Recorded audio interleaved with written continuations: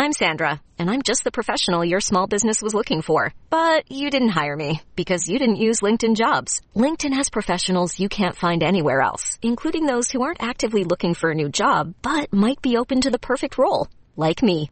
In a given month, over 70% of LinkedIn users don't visit other leading job sites. So if you're not looking on LinkedIn, you'll miss out on great candidates, like Sandra. Start hiring professionals like a professional. Post your free job on linkedin.com/recommend today.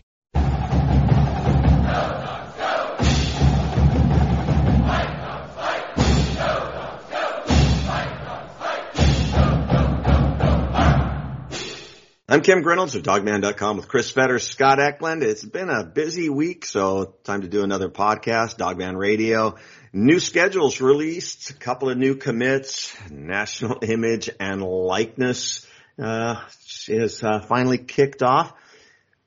Football's coming sooner than we think, with Media Day coming up here in a few weeks and fall practice beginning right around August 6th, August 7th. So we're only about 4 weeks away from that happening. So lots of stuff going on, but the big thing is a lot of games announced officially today.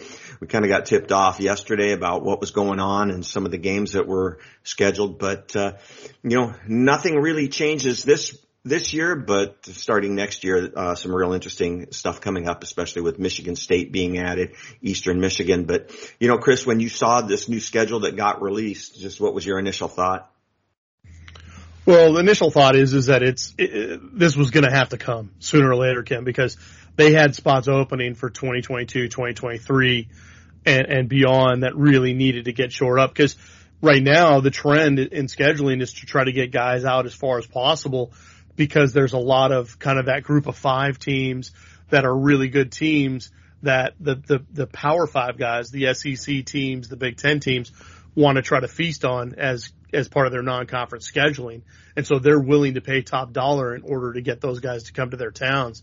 So you knew it was going to have to happen because Washington was kind of one of the late arrivers in terms of kind of getting their schedule firmed up. So you knew something was going to happen. But yeah, it was interesting to see that the Michigan State stuff got bumped up so quickly, because for people to remember, they actually had their initial schedule for 2028 and 2031, and that got all bumped up.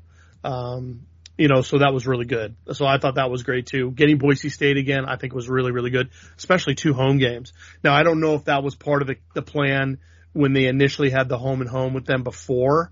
So maybe it was kind of like, no, it wasn't. Time. It wasn't? Okay. No, what's actually interesting is it was kind of a 3-way deal, and I'd have to go back and look at the schedules, but it had something to do with Boise State and Michigan State, actually, and Michigan State able to drop the Boise game, and then Boise being able to pick up the Washington game, so traveling to Washington instead of Michigan State is some of the stuff that I had heard. So these things, they may sound easy, but they're a lot more complicated, and there's a lot more stuff that goes behind the scenes in order to get this stuff done. But from my understanding, it had something to do with Michigan State, and I don't know if there was money changed hands or what, because I know that, with the Michigan game being canceled last year, I know that they were working real hard to try to get that game rescheduled in 2022, and they weren't able to get it done. There were also some rumors of Washington possibly buying out a team that Michigan had scheduled for next year,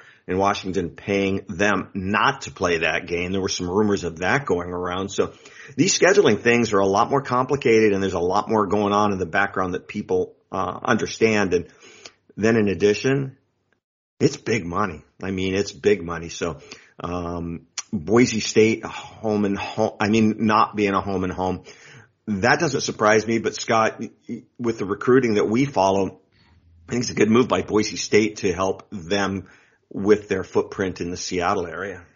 Yeah, I mean that definitely will help them, and with all the stuff going on now, if I remember correctly, when Washington scheduled their home and home with Boise State back in the several years ago when Chris Peterson was actually still there, wasn't it a 2 home and 1 away game? Isn't that what they originally did? Yeah. So I'm wondering if if they've got a contract to, hey, we need to figure out our schedule, but we're going to bring you guys, we'll make a trip out to you guys again. I'm wondering.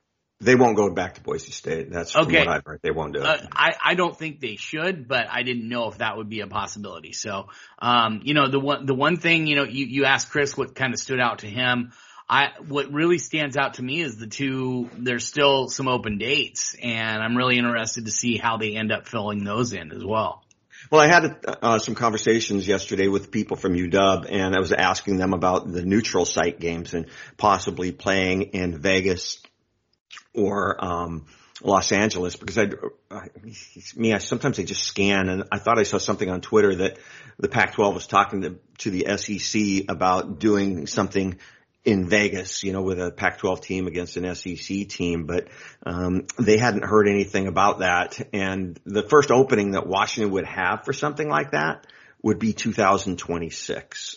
And from the sounds of it, I think that Washington would be open to doing a neutral site game in Vegas or in Los Angeles, but it sounds like the people in Vegas are just starting this process and don't really have their act together yet to make that happen. But with the new Pac-12 commissioner having a heavy influence in Vegas, we'll see if that does indeed happen. And I know that from the sounds of it, they're not really interested in, going somewhere down south like Atlanta or New Orleans or anything like that.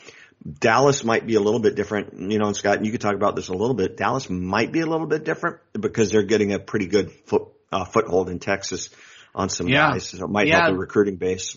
Yeah, maybe a little bit, and it's not as much of a home game for the SEC as an Atlanta game would be. So, you're still going to get a majority of SEC fans being able to go over to Dallas, because if you're playing in LSU, that's a 3 or 4 hour drive for them over to Dallas, maybe 5, but, it's not that far. And those people could drive over for the day even, set out really early, drive over, watch the game, then head back and make just a long, long day out of it. So, just a lot of different machinations that can work itself out. I'm just excited. I always get excited when I look forward to seeing what's down the road and going to some of these cathedrals of college football. We've already been to several of them.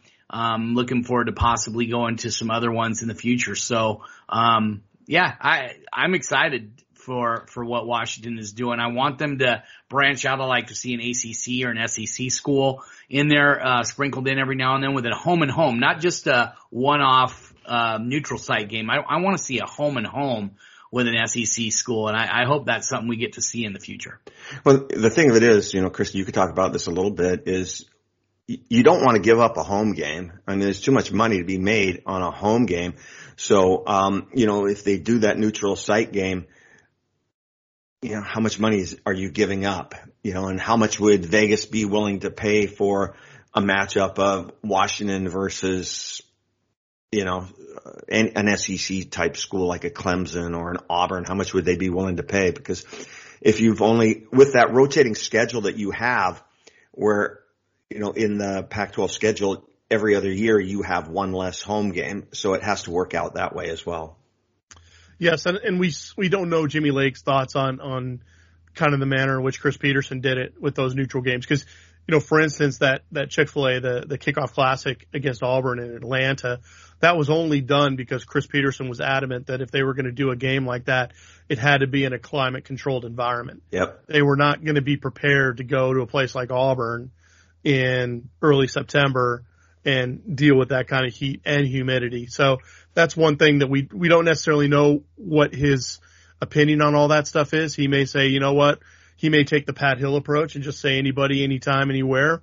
Or he may say, I fully agree with what Peterson did on that. Guys, real quick, before we really dig into more of the scheduling stuff, I kind of wanted to recap just to make sure people understand exactly what the major changes were in the scheduling. Because right now, they have all of their schedules from this year, 2021, through 2025 are now set for the non-conference. So that's the real plus. That's the first takeaway, because there were some holes. and now all those holes are pretty much taken care of for the next 5 years. So just to recap, 2021 they're playing Montana, they play at Michigan, then they host Arkansas State. Next year will be Kent State, Portland State, Michigan State, and then in 2023 Tulsa at Michigan State, and then they host Boise State. Now, people also remember they had a game with North Dakota that was scheduled that has been now canceled. And then in 2024 it's Weber State, and then they host Ohio State, and then they host Eastern Michigan, which is a new game. Never played them before. 2025 is UC Davis at Ohio State, and then they host Colorado State, another new game with an opponent that they've never played before. So those are the 5 years that are now set in stone. Hopefully, it all kind of got thrown into the mix a while back when teams like Wisconsin and stuff had to cancel some games. And so now all that stuff's set. So when you take a look at the schedule, when it's in front of you, you take a look at every other year they're hosting a major, a Power 5 school at home, and then the following year they would go on the road. So when you take a look at the schedule that's full, they've got at Ohio State in 25, which means in 26 they would be looking for that marquee home game. 27 would be a return date where they could go on the road for that. And then 28 is at home in Michigan, and 29 would be a year that they could have that away game. And it sounds like they're very, very, very close to adding one more home and home to a marquee opponent. I've talked to you guys about it. I can't put out the name, but top 20, top 25 team, would you say? Well, Power 5. I mean, it's a game that if it does get scheduled, people will be pretty happy about it. I mean, yeah, I think they'd be very happy. Yeah, it's a good game against a marquee opponent with a big name. Especially the return game to that other school too. It would be pretty epic. Yeah, so some cool stuff on that. But with also, Chris, was there a Nevada game that got canceled as well?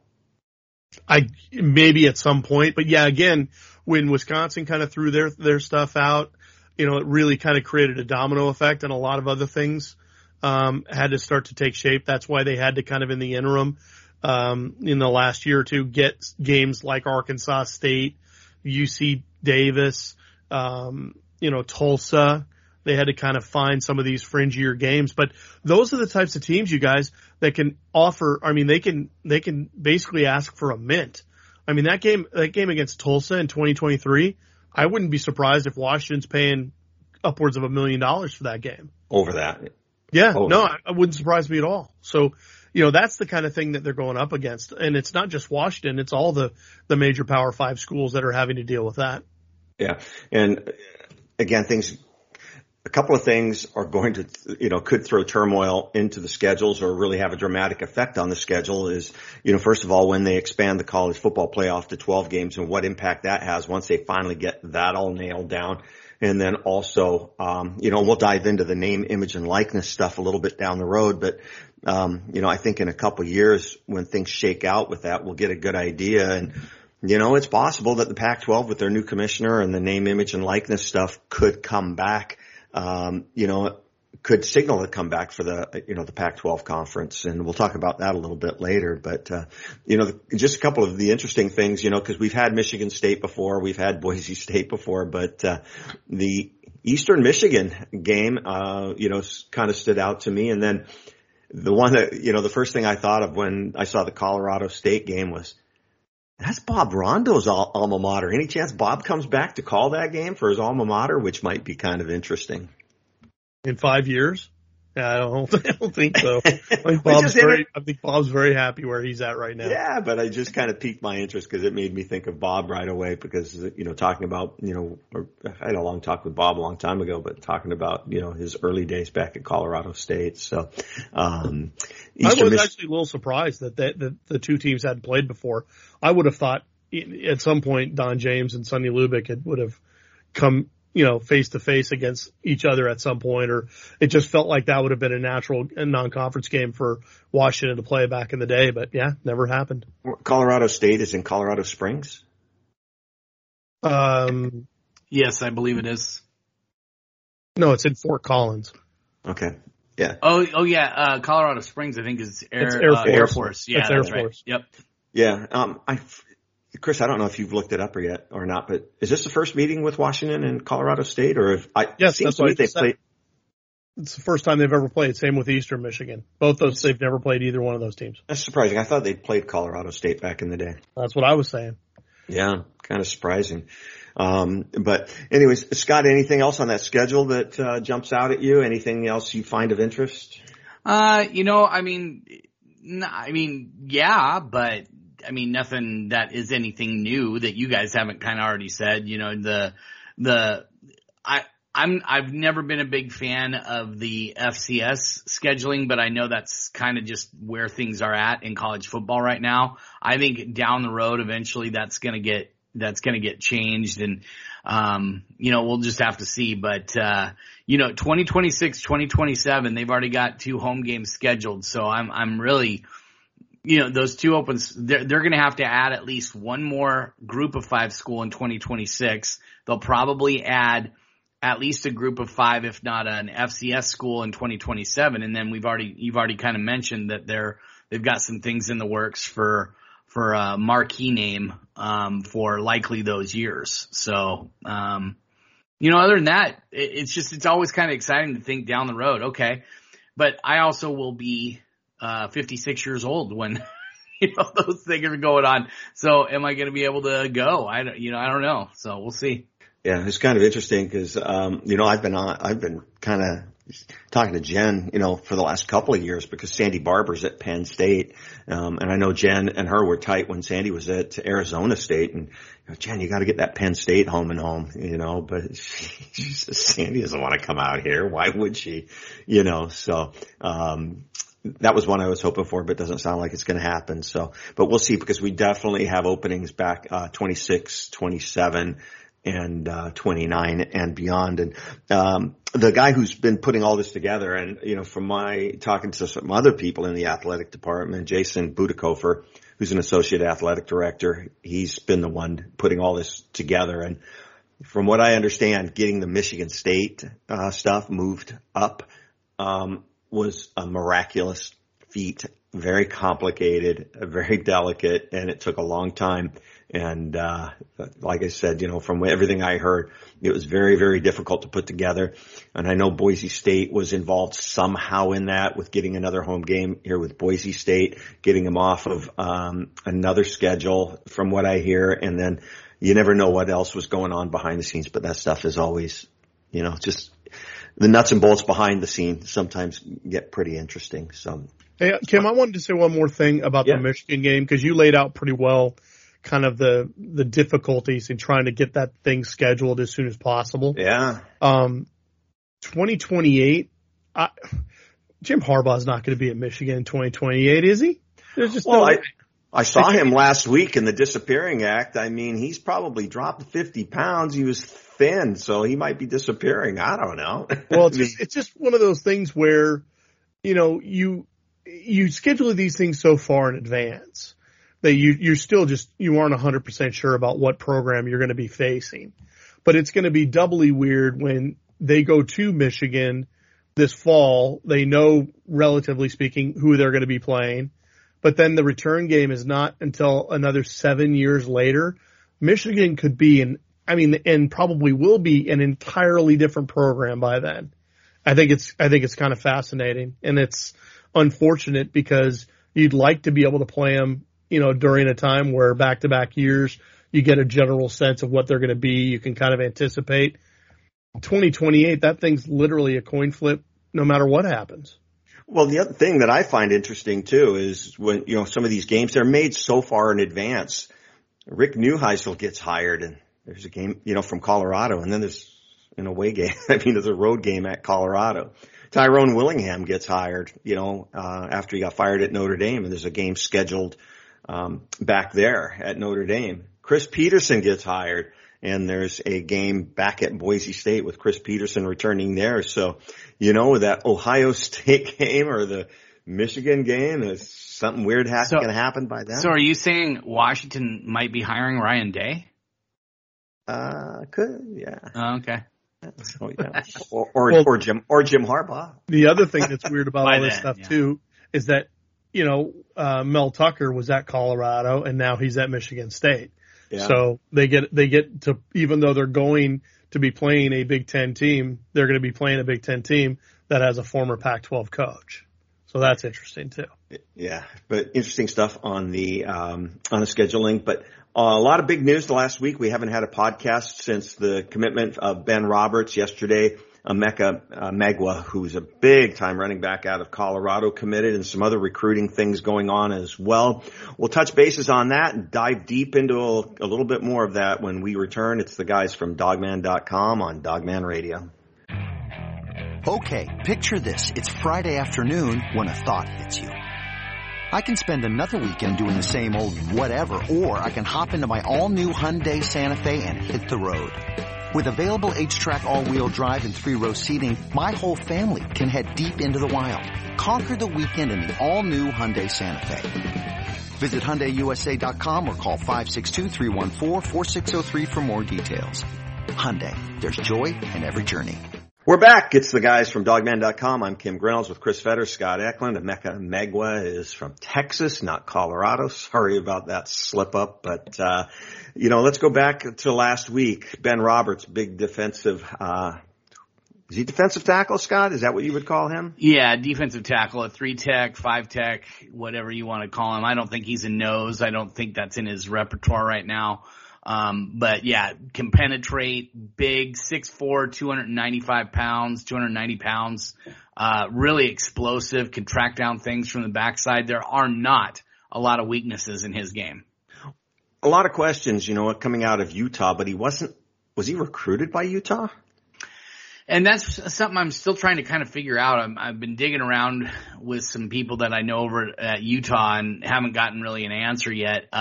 It's tough to say why he wasn't offered by BYU or Utah. Now, BYU could be because he doesn't have an LDS connection or anything like that, but Utah doesn't make a lot of sense to me. I do know that Washington has a really strong hold at East High School.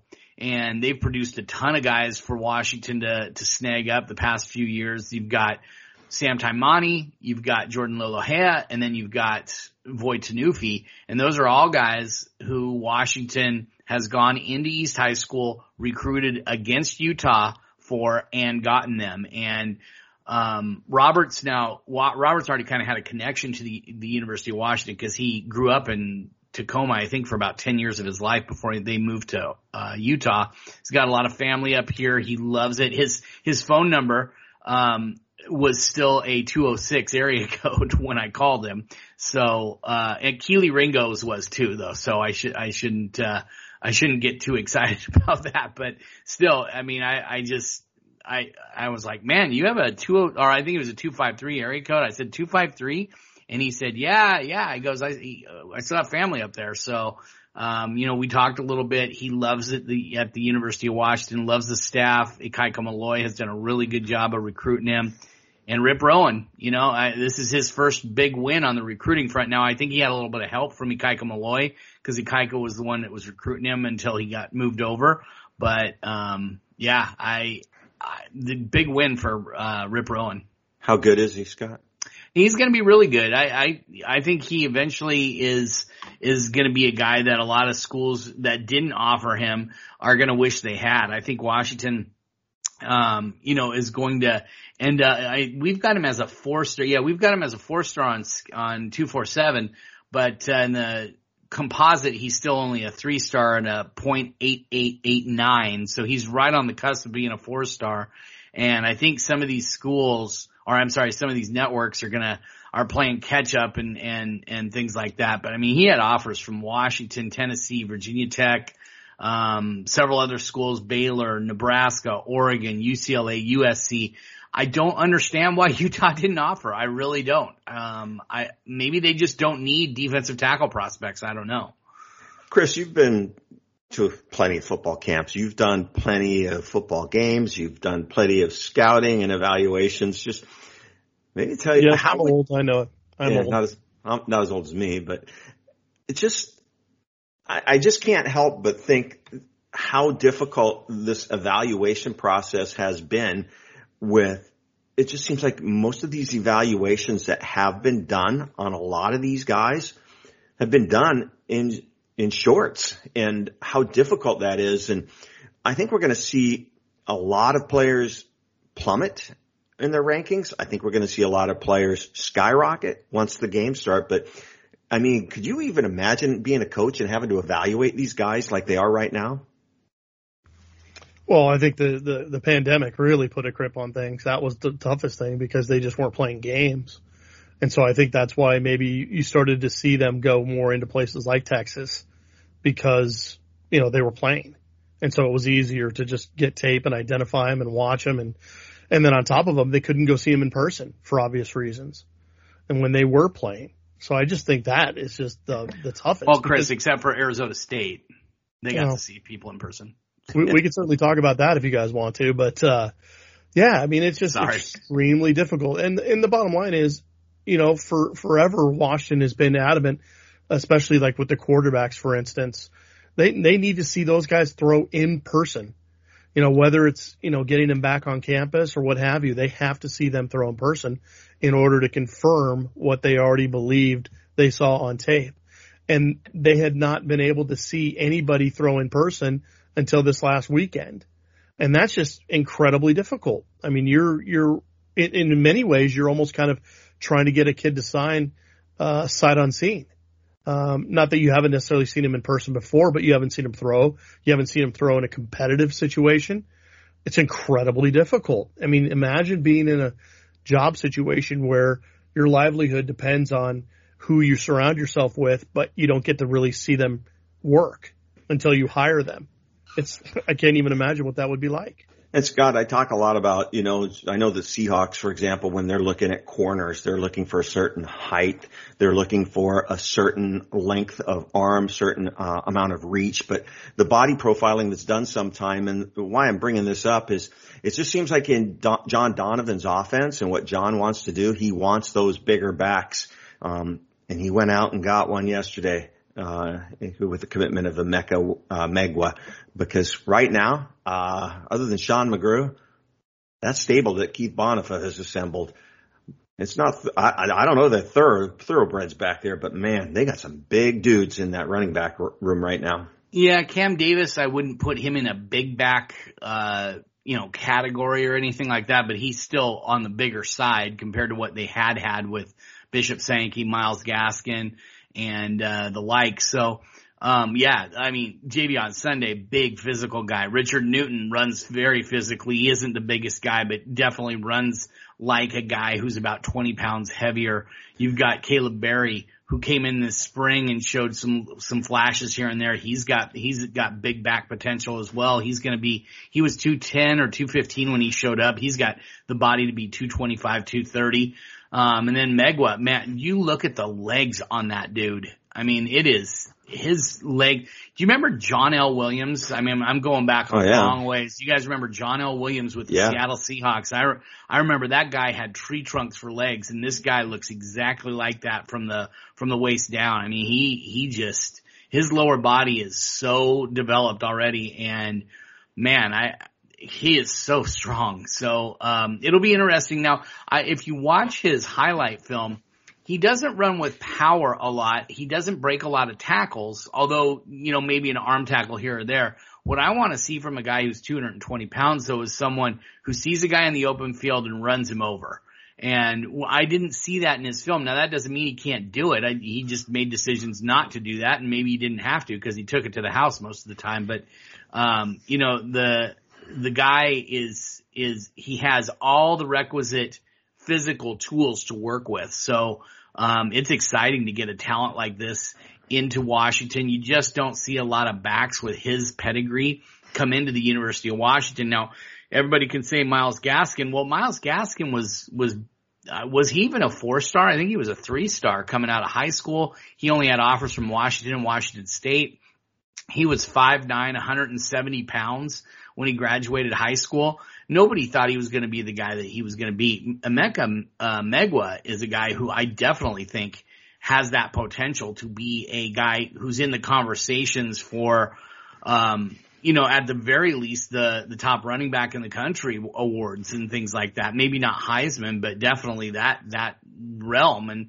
And with the kind of game and offense that Washington wants to run on offense, he fits in perfectly. Now we just need to see him run downhill a little bit more, and I think you'll see a little bit more of that at Timber Creek, where he's transferred into. He was at Nolan Catholic the last 3 years. So Timber Creek, man, that's a big school down there in Texas, and it's going to be fun to watch him over the next 6 months before he gets up to the University of Washington. He has told me he's planning to graduate early, but he was unsure if it would be in January or in March. So still kind of up in the air on when he'll arrive at Washington. Scott, I asked you yesterday, you could only have one, Jadeveon Sunday, Caleb Berry, or Emeka Megwa. You didn't hesitate. Yeah, I mean, it would be Megwa, just because of his receiving skills. But from what I've seen from Sunday and Berry, I don't want to just select one. I mean, I didn't hesitate because I think the potential is there for Megwa to be just super special. But I think Sunday and Berry have that capability too. So what's going to be fun is going to see how this thing all rolls out. That was the great thing about spring ball, and you guys, I hope, would back me up, was actually getting to see Sunday run the ball a little bit, getting to see Caleb Berry run the ball a little bit. And that was kind of fun to get to see their running styles in person rather than on a highlight reel. And Chris, when you take a look at that running back room and take a look at the depth in that running back room, maybe talk a little bit about how these rotations may, plan out in the future. Was it Oklahoma who signed, who got commitments from two of the top running backs in the country? Well, I know they got a commitment from Gavin Sawchuk, who's the player that played at Roger Rosengarten's high school in Colorado. And I know that Washington had offered him, and he committed to Oklahoma. But yeah, I kind of thought, just to echo a little bit about Jadeveon Sunday, what Scott said, I thought one of the first initial impressions, even day one or day two of spring ball, was when he just absolutely leveled. Who was it? Was it Cameron Williams or one of those guys? Yeah, it was Cam Williams. Yeah, it was like, well, wait a second, that's not supposed to happen in spring football. You guys aren't supposed to be able to hit anybody. And that was even before they had full pads on. So I think it's going to be interesting. But as far as the rotations, I think, the way that Keith Boniface has worked it the last few years, it's always been kind of hot hand theory. And, he just kind of runs his guys, I think depending on what the defense is willing to give, but also based on who seems to be on it that particular night. So Alabama's always seemed to have, 3-4 running backs in the fold. Same with LSU, Oklahoma, Ohio State. Yeah. Yeah, it doesn't seem unusual for you to have, a couple of guys in that room that are legit first round draft picks and, a couple of backups, that are young that are going to be the same thing. Well, true, but at the same time, a school like Alabama has always had, a Derrick Henry, or you talk about Ohio State with Zeke Elliott. Yes, they're going to have stables of guys, but they're also typically going to have the guy. Last year with Alabama, Najee Harris, that you want that guy that can be a 4-down back. And for everything that's really, really good about what Keith Boniface has done with this current crop and in his stable, is there a legitimate 4-down guy in there? I think there might be. I think Cam Davis could be one of those guys.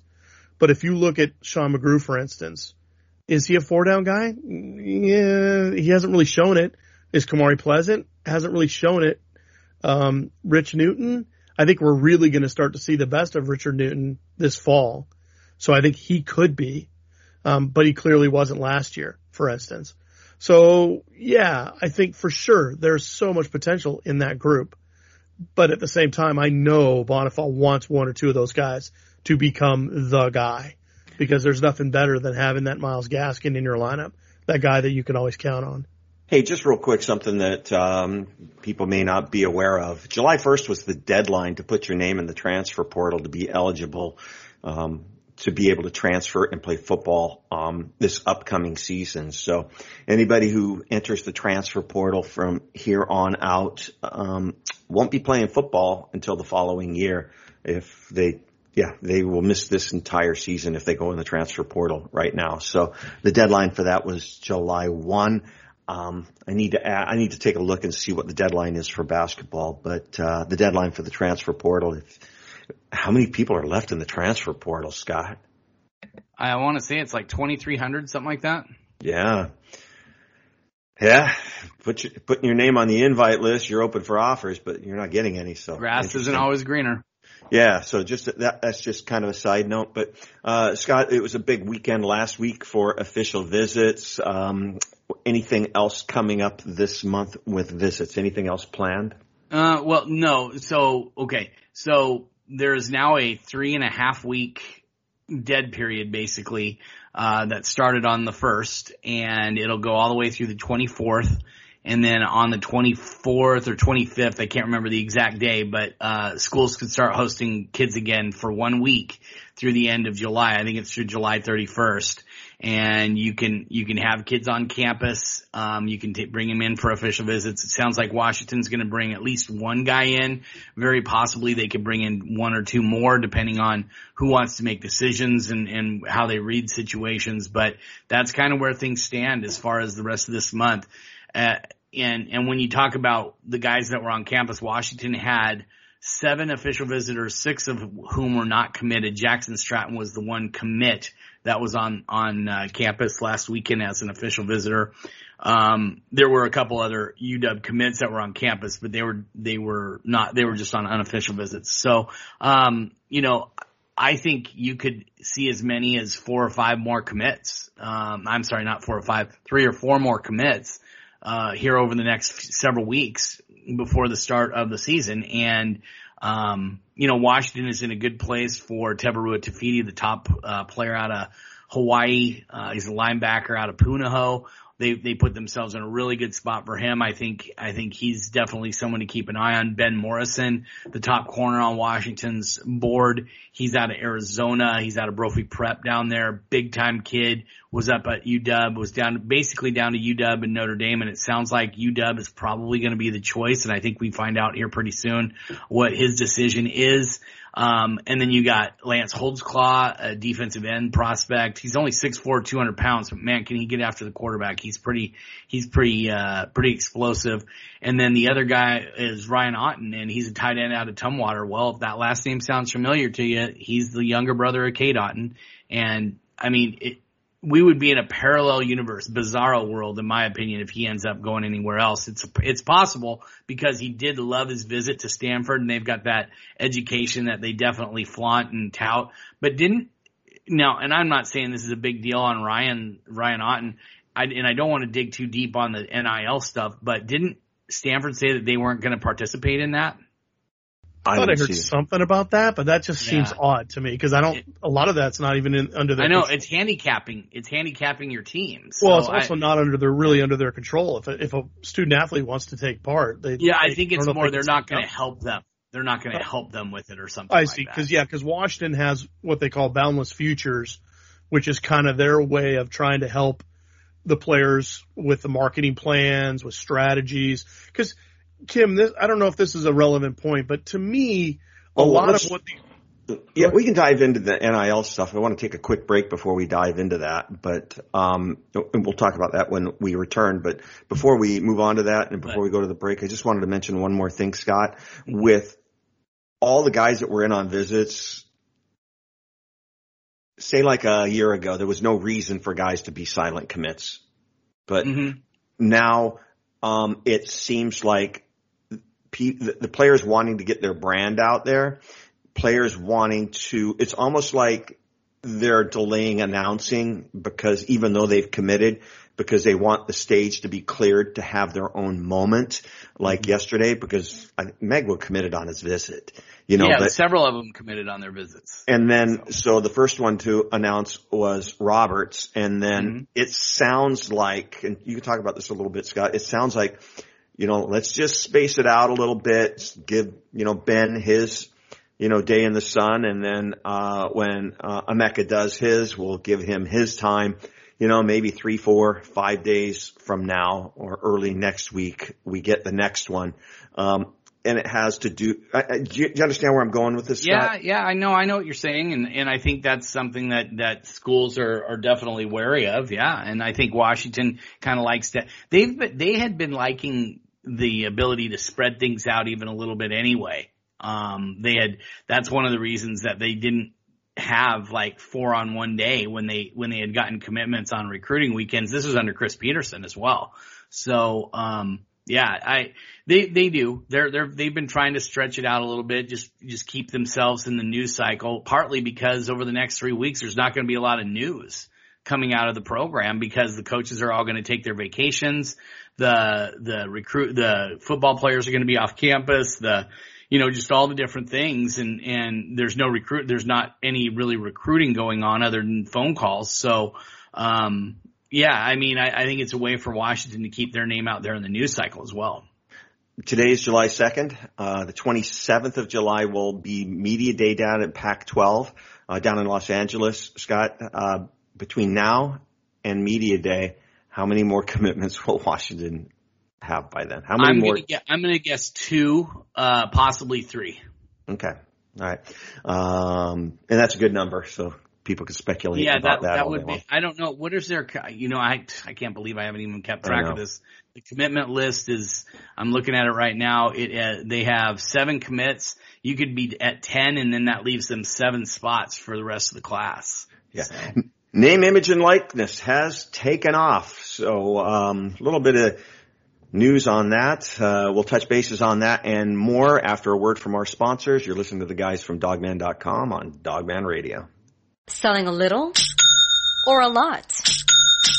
Shopify helps you do your thing, however you cha-ching. Shopify is the global commerce platform that helps you sell at every stage of your business. From the launch your online shop stage, to the first real-life store stage, all the way to the did we just hit 1 million orders stage. Shopify is here to help you grow. Whether you're selling scented soap or offering outdoor outfits, Shopify helps you sell everywhere. From their all-in-one e-commerce platform to their in-person POS system, wherever and whatever you're selling, Shopify's got you covered. Shopify helps you turn browsers into buyers with the internet's best converting checkout. 15% better on average compared to other leading commerce platforms. And sell more with less effort thanks to Shopify Magic, your AI-powered all-star. Shopify powers 10% of all e-commerce in the U.S. And Shopify is the global force behind Allbirds, Rothy's, and Brooklinen, and millions of other entrepreneurs of every size across 175 countries. Plus, Shopify's award-winning 24/7 help is there to support your success every step of the way. Because businesses that grow with Shopify. Sign up for a $1 per month trial period at shopify.com/Odyssey Podcast, all lowercase. Go to shopify.com/Odyssey Podcast now to grow your business, no matter what stage you're in. Shopify.com/Odyssey Podcast. We are back. It's the guys from Dogman.com. I'm Kim Grinolds along with Chris Fetters, Scott Eklund, and Scott, I don't even hear the Rugrats running around in the background causing all kinds of commotion. No, day camp. Woo-hoo. I thought it was duct tape and Cheerios in the closet or something like that. No, day camp this week. Next week is when we might not be able to do a podcast, so we'll see. That's when they're here. Kind of sucks to be a kid, no fireworks. Yeah, I mean, I honestly got out of the firework business a long time ago. And I don't think my kids are 6 and 4. And so they actually get a little scared by the fireworks and the loud noises kind of bother them a little bit. So I think we're still a couple years away from them really being excited about that. And hopefully, in the future, it won't be so tinder dry that we can't have fireworks. Name, image, and likeness kicked off on yesterday, actually, and a couple of guys already with a couple of deals with Trent McDuffie signing a deal and Gard Memolar on a clothing line. Hey, Chris, will we be able to sponsor players, Chris? Any idea? I don't know, but I did note that you said on Twitter that you're available for sponsorships Absolutely. as well. So no reason not to throw our hats in the ring. Who would be your ideal sponsor, Chris? If you could have any sponsor, who would it be? I know who it would be. Well, then you tell me who should it be? Aston Villa soccer team. No. Right. No, I'd be thinking more like Ezell's. How about you, Scott? Who'd be your ideal? Maybe Dick's Burgers. Dick's. Yeah. I'm thinking Omaha Steaks. Yeah. I'm thinking Tesla. I'd like a nice. I thought it'd be Adderall. But see, that's the thing, Tim. So you don't think with your stomach like Scott and I. So you don't have the same perspective. I'm also being practical. Tesla ain't giving us a deal. So Omaha Steaks might. Yes, Tesla might. They don't give the guys cars, by the way. They like a lease. They give them a free lease. So but or Titleist would be good too. So. There you go. Yeah, I'll take one from a teriyaki spot. I'm pretty simple. Yeah. What else? Quilceda Creek, if you're listening, I'm open for offers. There you go. So, what about Damon? What's funny, I don't know if you guys remember this, but they had the 7-on-7 team going somewhere and Sam was the quarterback and they didn't have any t-shirts. So Damon took a bunch of his passing time wine t-shirts. It just said passing time on them and they all cut the sleeves off and they're all wearing passing time t-shirts out there competing on 7-on-7, So I was giving Damon a little bit of a hard time. Are you going to sponsor all the quarterbacks? And I asked if I could sponsor Sam's big toe or his throwing arm, but we got to be careful because if we donate any money, could we be construed as boosters in recruiting? That's the big thing. So, but it'll be interesting to see because. And Chris, we talked about this. I think the fans are just kind of yawning over it so far because there hasn't been any real big endorsement deals. But I think when it's going to take off is when we see that first big endorsement deal. And I don't even know what the parameters are on this. I mean, could they get a sponsorship for a beer company, a wine company, or alcohol or tobacco, or also heard some rumors that if a school already has a sponsorship agreement with a company, that the athletes wouldn't be able to piggyback on that. For example, Alaska Airlines is a big sponsor for UW stuff in Heck Ed. So a basketball player wouldn't be able to be sponsored by Alaska in addition. Now, I don't know if that's true. If it is true, it would be interesting with Nike down at Oregon. Since they have the big Nike sponsorship, would Nike be able to give shoe deals to the players? I don't know. But, Chris, I think it's going to take a big endorsement deal for this really to take off, and we haven't seen that yet. Well, we may have seen it because I think there's word out there that Masterpiece son, I don't remember where he plays, but I believe he just signed a deal that's going to be worth, if it comes to like full maturity, I think worth about $2 million. So that, if that is actually true, then that is incredible. I mean, now, granted, that's because of his dad's name, right? Correct. Yeah. There's a lot of guys that play sports that have connections in the entertainment world. So, I mean, I remember when USC had some guys that were playing ball and had connections to entertainers, whether it was music or movies or what have you. So, we'll see what happens with that. But I think one of the really interesting side aspects of all this deal is because the schools can't actually negotiate or be a part of the deals themselves, they still have a very active role in kind of mentoring these kids and making sure that they have a plan for what's about to happen to them.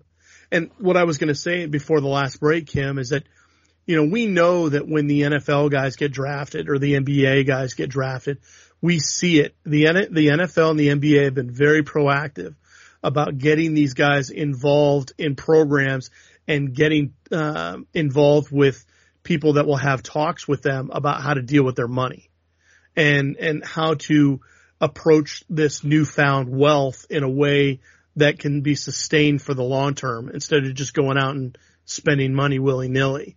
One thing that Ryland and I spoke about on another podcast was that Ryland Spencer and I was that some of these schools might have to start employing some CPAs for these kids because most of these kids have never paid taxes before. And that's part of the point. You could have CPAs go in there and actually have talks with these kids about the next steps, about how you have to deal with the taxes, how you have to deal with potential, whether it's a withholding thing or what kind of contract you would negotiate.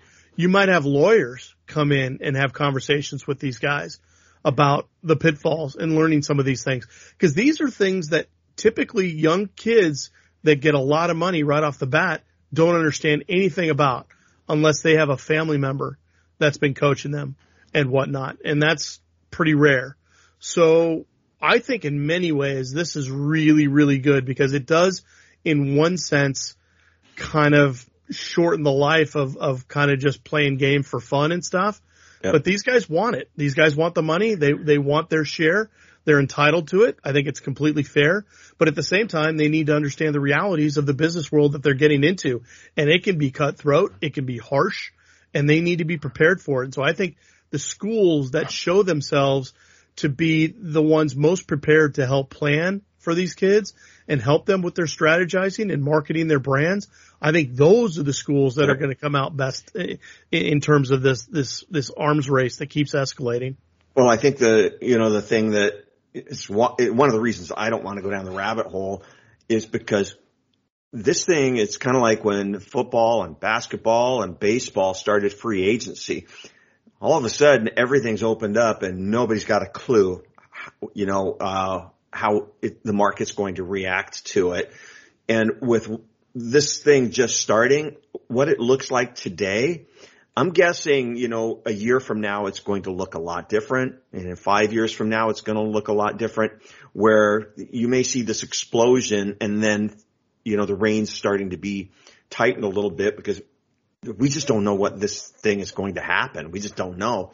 But, one of the interesting thing in talking to a couple of the coaches is it's going to be really important to manage a locker room. You can imagine just football and basketball, some of the egos involved with these big time athletes, not just the University of Washington, but these big time schools. And, you could have the haves and have nots in that locker room, and how's that going to have an impact on the team, which I think is going to be real interesting to follow. So yeah, I think what's interesting, Kim, is if you look at Instagram followers, for instance, because a lot of people think that social networking will be a situation where they can make a lot of money just based on having some sponsored posts and things like that.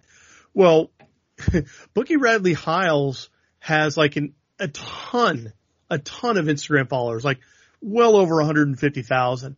Yeah. The next most on the entire team is Giles Jackson, who hasn't even played at Washington, hasn't even practiced once at Washington, and he's like less than 15,000. This is the gulf that we're already talking about. So in terms of celebrity, in terms of just being known and whatnot, you're going to have to deal with those kinds of things in a locker room anyway. And the personalities and all that stuff. But when I hear a guy like Gard Memelar hooking up with a clothing company to have some deals and whatnot, that tells me that the free market is going to take care of a lot of these things. The market forces will kind of help regulate a lot of this stuff over time. But you're absolutely right.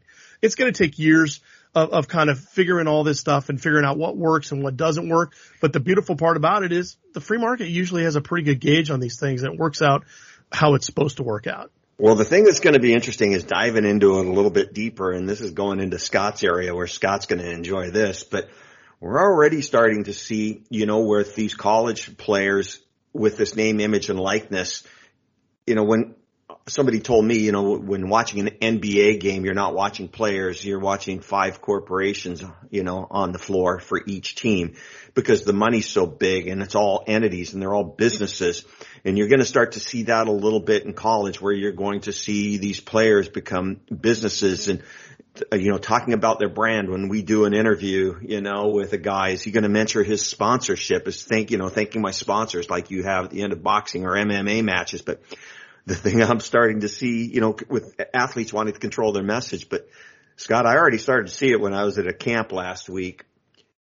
High school players building their social media brand and building their own brand as in high school. And they're already getting guys. It's like the AAU basketball stuff. You're already getting people talking to these high school kids about building their brand while they're in high school, while they're being recruited. So it carries over into college football and college basketball. Yeah. You're already seeing it. Makes my head want to explode, dude. But guys, let's be honest. This has been happening in some guys, in some form, in one way or another for like 70 years. We know about all the stories about Hugh McElhenney and having to take a pay cut when he went pro. You look at guys like Brian Bosworth or Herschel Walker or, some of these other guys back in the 70s and 80s that were larger than life. These kind of characters and these kind of personalities and these kinds of brands, the Boss, I mean, this has been going on for decades. They're only finally starting to be able to make some money off of that, which I think is a huge step. Can high school kids take endorsement deals? Because the kid I'm thinking of. Well, they're all thinking they can. So we'll see.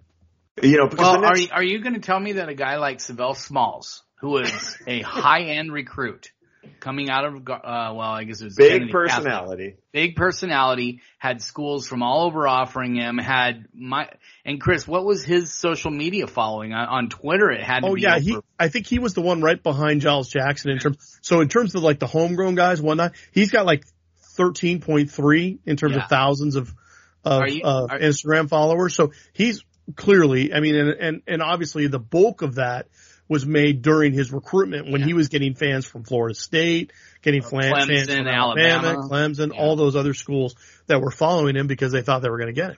Yeah. Well, are you telling me that he couldn't have made 10 grand off of some silly deal that someone is willing to pay him? Well, I'm telling you, I think it absolutely could have happened and probably is going to happen this fall. I'll tell you the guy to keep an eye on. If there's a sponsorship deal out there for a high school kid, there's a kid coming up that I think if he could take sponsors, they would line up around, from here to Portland to sign this kid up. Peyton Manning's kid, Arch Manning, who's going into high school next year. Can you imagine an endorsement deal for that kid? Hey, Kim, we were talking about it before we started recording. Who's probably the Husky that would have benefited the most from this stuff? Think about Nate Robinson. Nate Robinson would have been incredible. Now, people are already joking because he says, where's my bag? I could have made $1 million. It's like, well, a lot of people are like, didn't you already claim that you already did? That was funny, Yeah, but here's the point. But the point is undeniable. When you talk about kind of mercurial personalities in the last 20 years or so, guys that would have been absolute no-brainers in terms of being in front of a camera, in terms of hawking a product or dealing, having a sponsorship. Nate Robinson to me and Mario Bailey to me come right to the fold when it comes to guys. You're missing the obvious one. Well, I'm sure there's tons of obvious ones, but those two were the ones. Nick Montana. Yeah. Okay. Well, there you go. Easy. You can, we talked about Master Pisa. Nick Montana is a guy that can certainly play off his father's name. There's tons of guys out there. This is why I understand your reluctance to really delve into it, and rightly so, because, when you go in the Dogman boards, the two prevailing opinions I've seen are you've got the one that says basically this is the death of sports as we know in college, which I would agree. I think that's true. Some people are, like, well, that's the worst thing that could ever happen, and that's fine. I get it. But then there are others that are, really kind of exploring the possibilities and what are the next steps? What are the questions that need to be asked? Because for better or worse, this is the new era that we're going to be living in. Got to figure out how to live in it. Wild times ahead, and like I said, buckle up, and that's about all you can really do, and just grab some popcorn and just kind of watch as things fall. But, Chris, Scott, we're going into the time of year where coaches I know want to take a little bit of time off. I know that Justin Glenn, the head of recruiting, got married here a couple weeks ago. I know he's planning on taking his honeymoon. Congratulations to Justin Glenn. But hold on, Kim. Was that a genuine congratulations? He's got a good girl. Yeah. I know he's got a great girl. Yeah. I approve of that one. There's a lot I don't. Okay. Yeah. I was going to say you had a business you were thinking of starting. Oh yeah. My marriage intervention business. That could be in play tomorrow, by the way. One of my good friends is quote scheduled to get married tomorrow. I'm still working that. We'll see if that happens. She'll kill me if she hears that, but it's funny. I got a call Christmas Day and FaceTime call from my buddy Christmas Day. I go, what's he doing calling me? And it's a picture of the ring. And, we thought we'd call you because you'd probably have the biggest problem. And I just said, that's the nicest promise ring I've ever seen. Nice. But anyways, just what's on your schedule for the next few weeks, Chris? I don't know. Hopefully I get some time off. But the bottom line is we'll still be doing the kickoff countdown. Scott's been doing his decade or his numbers of guys, and then starting with the 50s, I'll be back on it. We're rotating those guys, and obviously we'll have content every day on that score. And then, like Scott said, last weekend of July, there'll be a weekend where they're going to be able to host some official visitors. So that'll be interesting to see who they bring in. And we'll see how the fallout from this last weekend's official visit starts to unfold. Because I think you're right. I think on the one hand, these players kind of want their 15 minutes and they absolutely deserve it. But on the other hand, I think there is some orchestration behind the scenes with the staff that they want to kind of sprinkle these things here and there so that they can kind of keep that momentum being generated over the course of the rest of the summer and going into fall camp, so they can really kind of start things on a high. And CBS Sports HQ, which is the place that hosted the Megwa commitment they streamed it. I think you're going to see some more of those guys do that kind of stuff as well. So start to look for more of those guys making decisions live streaming as you go through getting through the rest of the summer, because as Scott would very well tell you, and this is something that's happened over the last few years for sure. Now that the recruiting calendar has been bumped up, guys want to make their decisions now. They want to get them out of the way so that they can go into their senior seasons fresh, not thinking about recruiting, not thinking about taking trips. They've done all that work. They made their commitment, and then they can roll on to their senior seasons. So those are the things I'm looking at. And Scott, just the next couple of weeks, what's on your agenda? Well, one thing, and this I don't think has a lot to do with Washington, because I don't think they're in the final two for him, but JT Tuimoloau should be making a decision anytime now.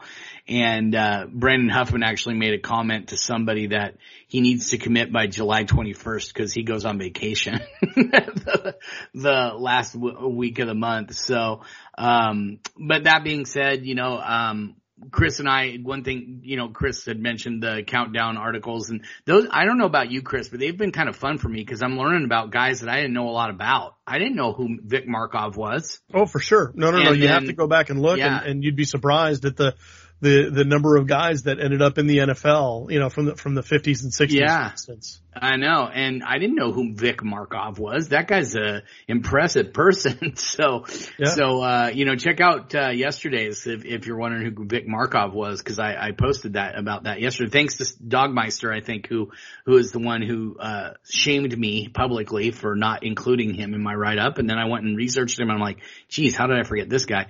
But the other thing that we need to mention is the fact that we're going to have our preview articles out, our position previews for fall camp. And, fall camp, like Kim said, is only about 4.5 weeks away. And then we're just into a crazy time of the year. So, and it doesn't really stop until early February. So it's going to be a fun season to actually see. I was hoping we would get to see a packed Husky Stadium, and at least from allowing people in the stands scenario, it's full capacity this year, and we get to be up in the press box, but it's just going to be nice to see people in the stands again. I always say, right after the 4th of July, I start getting those butterflies and I start getting a little uptight, a little nervous. The hamster's upstairs in my head. The wheels start spinning, right around the 4th of July.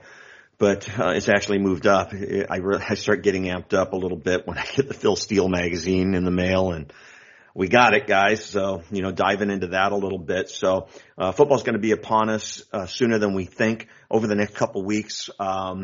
Look for some really cool stuff. Hoping to catch up with Mike Hopkins and doing something cool with Mike. Jen Cohen is back from the college baseball World Series. So hopefully catch up with Jen over the next couple weeks. Media Day is July 27th down in Los Angeles, and it's at the W Hotel right on Hollywood Boulevard. So that ought to be interesting. So we'll see how that is down there. And then fall camp was scheduled to start August 6th, 7th, somewhere right in there. So, and there always seems to be something going on. I'm going to be heading over to Walla Walla for a golf tournament for those interested. If you're over 50, Walla Walla Golf and Country Club has one of the best tournaments over there. So head to their site and take a look at that. And Chris has got fond memories of Walla Walla, but that's a great course, by the way, isn't it, Chris? Yeah, no, Walla Walla is great. Let me out for good behavior. I always appreciate that.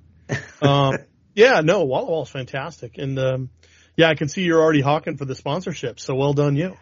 Yeah, Walla Walla Golf and Country Club, if they want to sponsor me, I'll do that. But anyways, just a reminder, if you're looking for those daily updates as well as breaking news alerts, we'll start getting more of those daily updates out as the season gets closer, but you definitely will get the breaking news alerts. Just send us a note, huskystadium@gmail.com, subject line newsletter. We will get you hooked up. So from all of us at dogman.com, I'm Kim Grinolds along with Chris Fetters and Scott Eklund. Go Dogs.